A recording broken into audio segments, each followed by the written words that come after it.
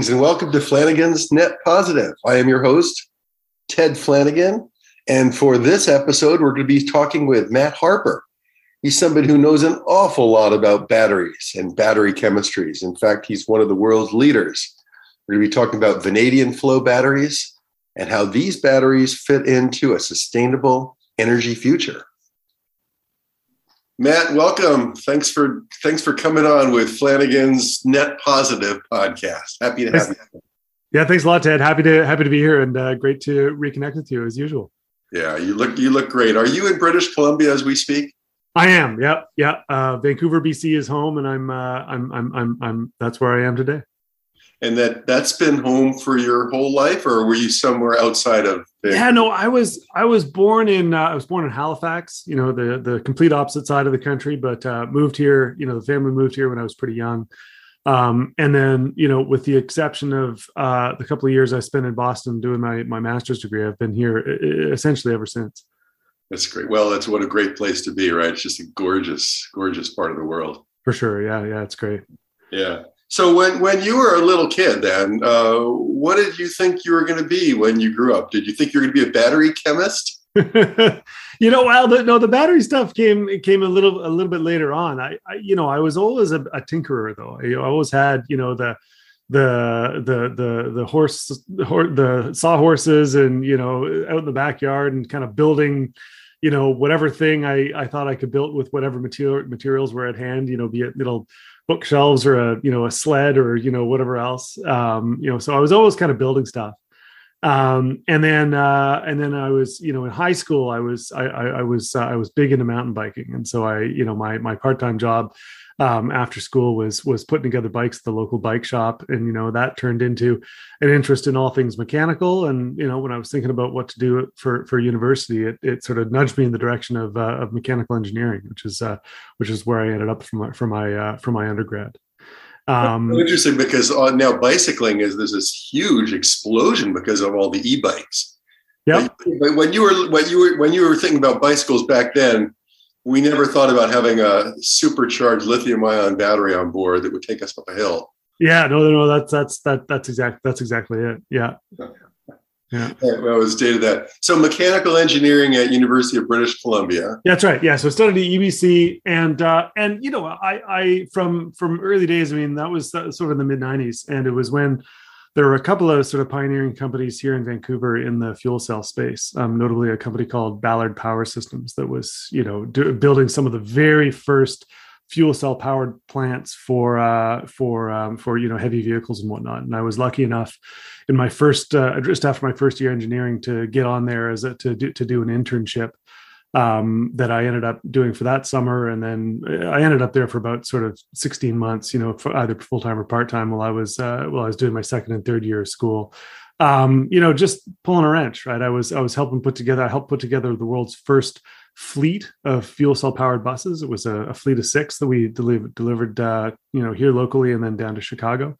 And that really sort of, got me going on the sort of the renewables train and thinking about, the interesting technologies and interesting products that could be built, in along the road to, having a less polluting, more sustainable future. Right. And then off to MIT for graduate school. You got a dual.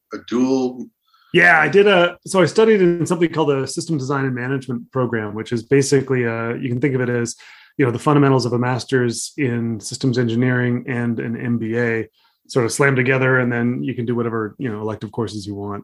So I obviously did spend a lot of time looking at sort of, energy policy, the electric grid, large scale sort of energy projects and how they come together. That was a really interesting time, and sort of, got me thinking, more about not the sort of the technologies and systems as they were at that stage, but, the technologies and systems, as they needed to be in order to sort of accelerate down our path to net zero.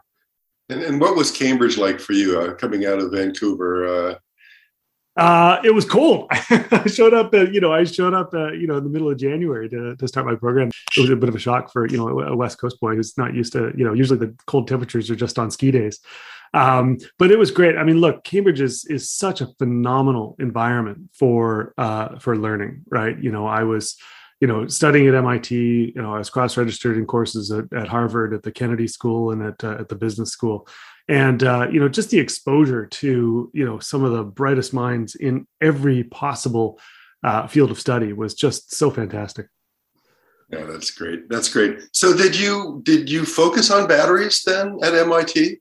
Not really. I mean, I focused really on sort of the systems engineering. So, not, sort of taking a technology agnostic view to how you combine, a number of different technologies together, be those sort of electrical or mechanical or chemical or, or structural even, and weave those different pieces of technology into a, product that is designed to do a specific purpose.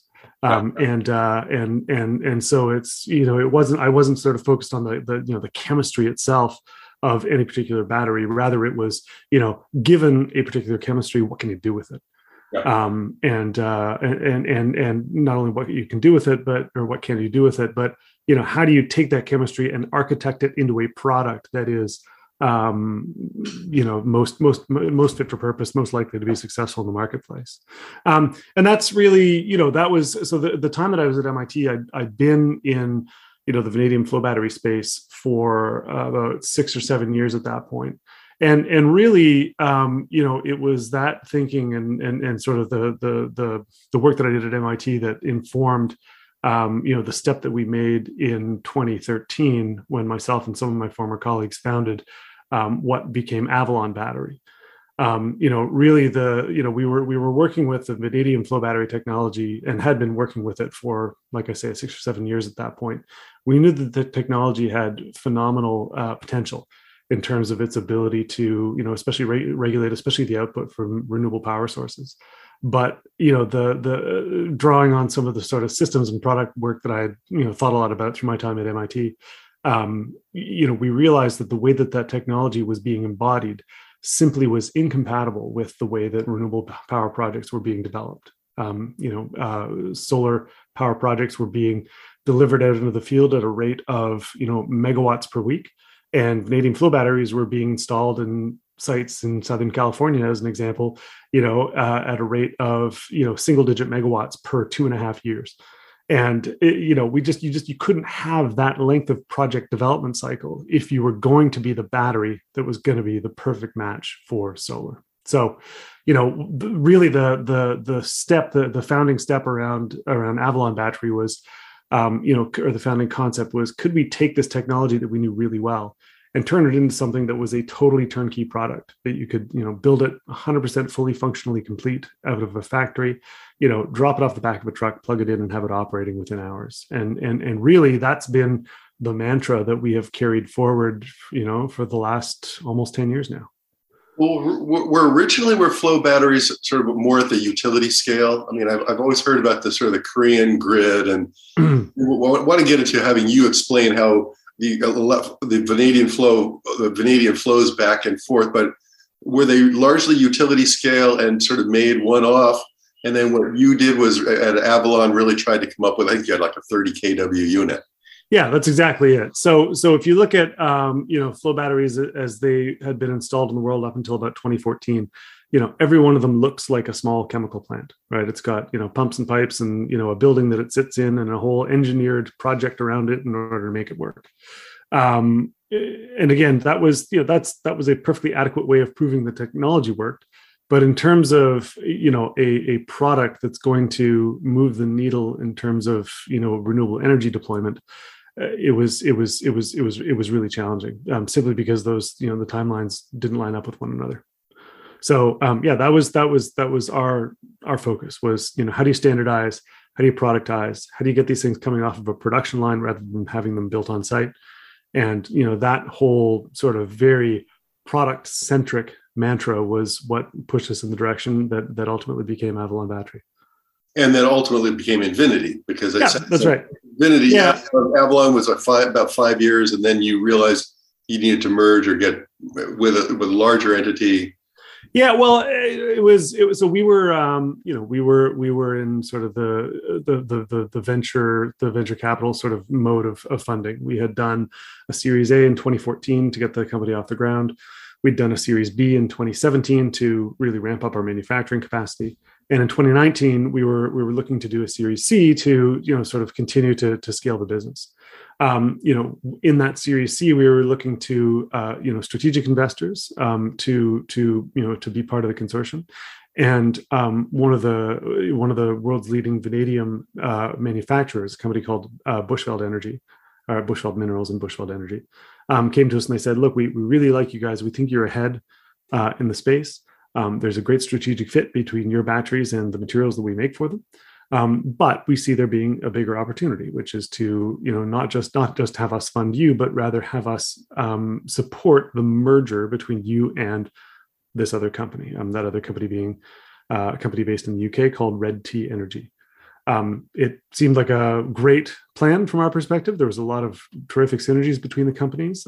They had some very, very good R&D capabilities, some really good sort of commercial analytical capabilities, and some very, very sort of good sort of customer-centric view of how you actually make the batteries, do something valuable on a particular site.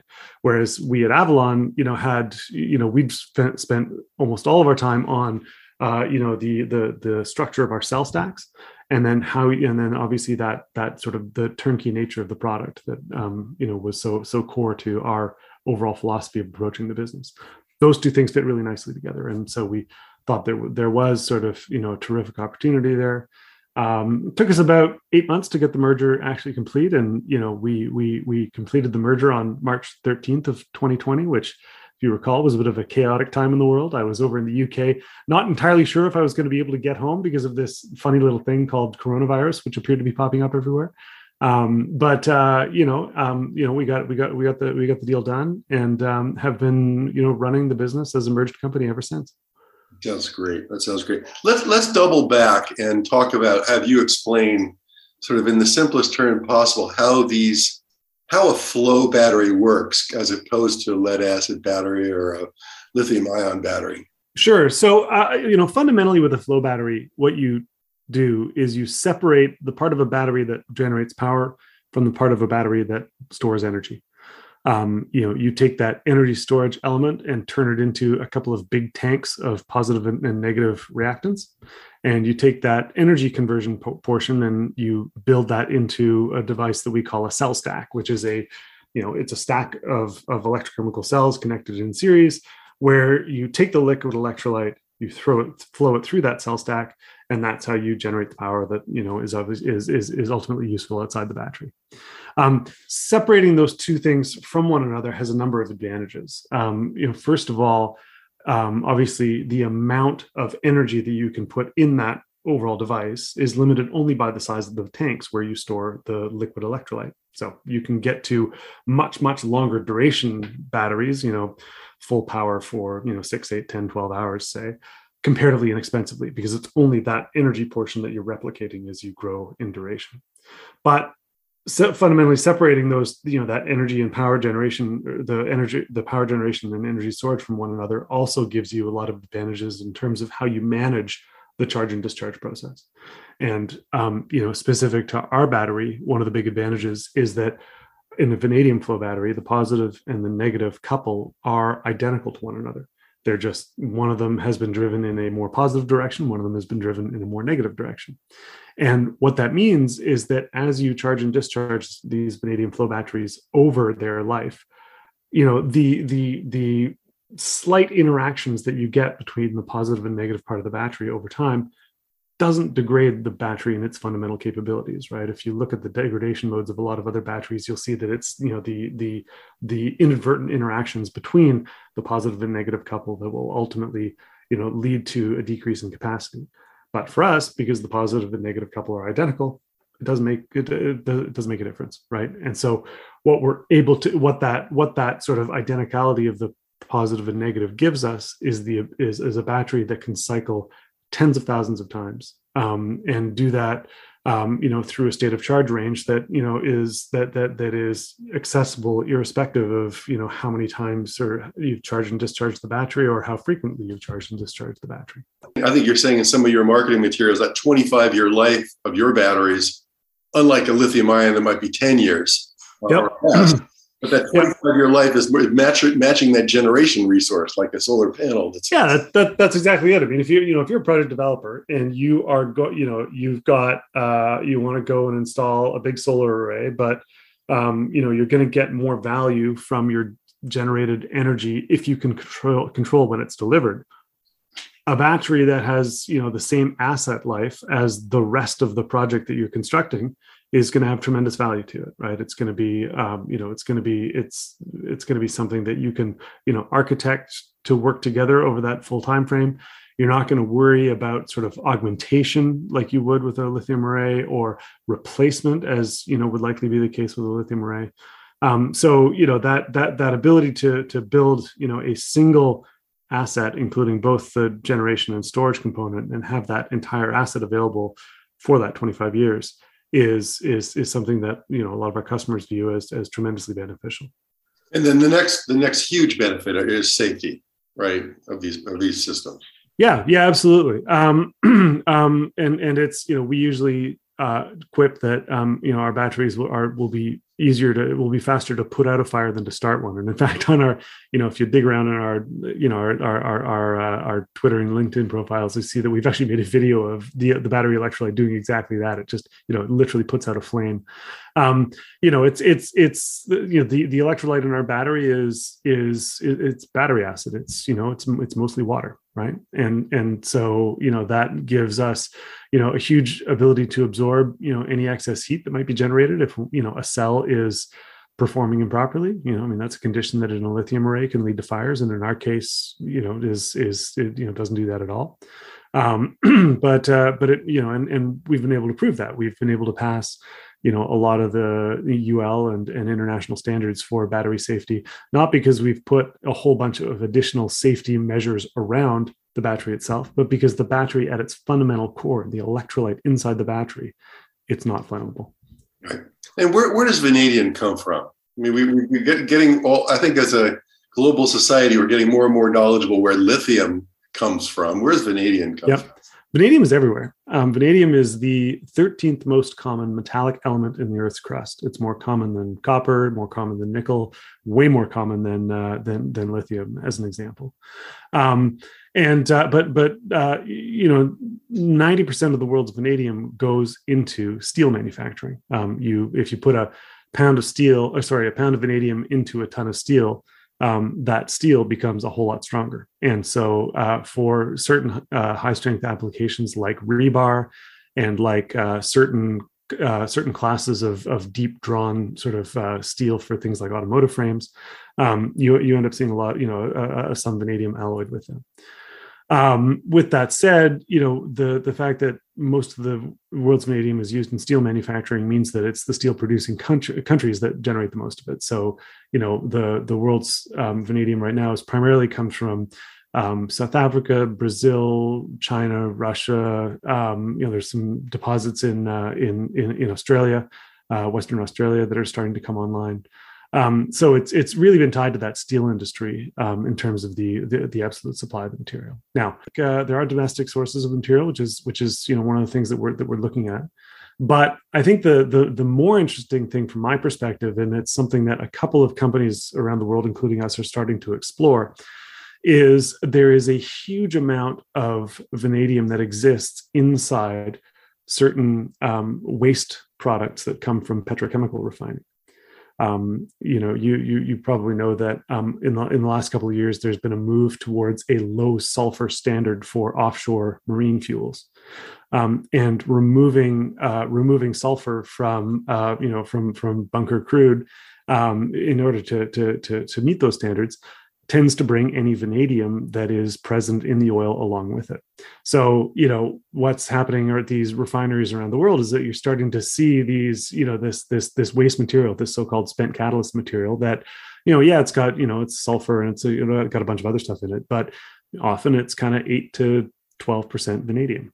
That would be more, you could build more batteries than the world is going to need in the next decade with that amount of vanadium. And so, while there is some industrial process development that's needed to be able to extract that stuff efficiently, once we're able to do that, we're looking at a material that is, the single sort of critical element inside our battery that we are going to be able to source 100% from, from waste sources, from, really emphasizing that kind of circular economy question.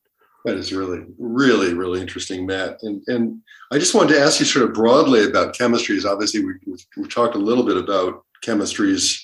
Yeah.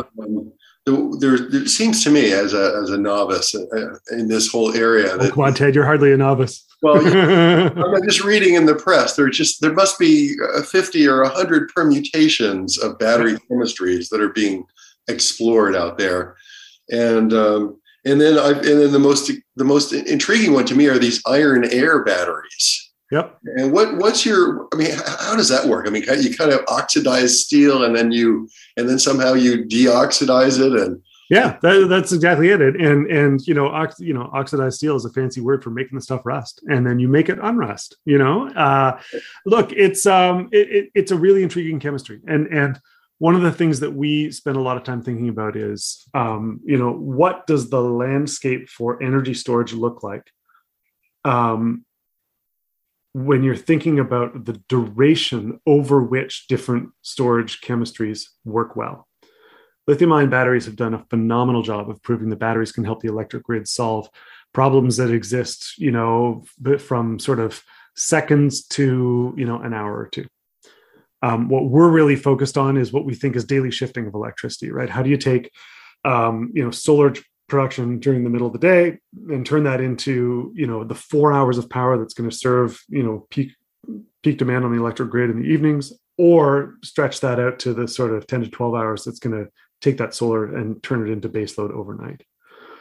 The iron air batteries sort of go to that next level, right? They're typically looking at, applications of sort of 100 to 150 hours worth of either, for a charge or discharge cycle. And, where that's really useful is, doing that shifting, from sort of days into weeks, right? If you've got, a really clear, crisp, windy weather pattern that's flowing through California, and you've got, like as we saw on, I think it was May 6th, where you got up over 100% renewable power for the first time, how do you, you've got that great sort of week to 10 days of power. You're going to charge up one of those longer, those ultra long duration batteries. And then the next week, when it's cloudy and the air is still, you're still going to have renewable power coming out of one of those much longer duration devices. There's even a step beyond that, and if you follow the guy, as I know you do, the guys in the hydrogen space, who are talking about how we can generate hydrogen with excess renewable power, store it in underground salt caverns, or store it in some of the infrastructure that's already been built out for natural gas, and use that to shift energy over even a longer period of time. How do you take energy from, a sunny summer and use it to heat people's homes through a couple of cold nights in November, right? That sort of shifting through seasons is something that there's going to be, if we're going to get to, the absolute pinnacle of net zero, some of those solutions are going to be required as well. So, and I think that, if you think of that continuum, the chemistries that exist today, the chemistries that we're developing, the things like iron air and some of the even sort of longer horizon things like hydrogen, all have a really interesting and critical place to play. That's a really great perspective. It's not like there's a race for any one particular chemistry to be the salvation. It's going to be a combination based on those different use applications. And then what would you say, like right now with what you're doing with Invinity, what sector are you targeting with your vanadium flow batteries? So really, so we focus on applications that we think of as high throughput, right? I mean, as much as we talk about sort of a 25-year life of the battery, that's a 25-year life, with as many cycles as you can possibly cram into it. And it's because we don't see degradation based on the number of cycles.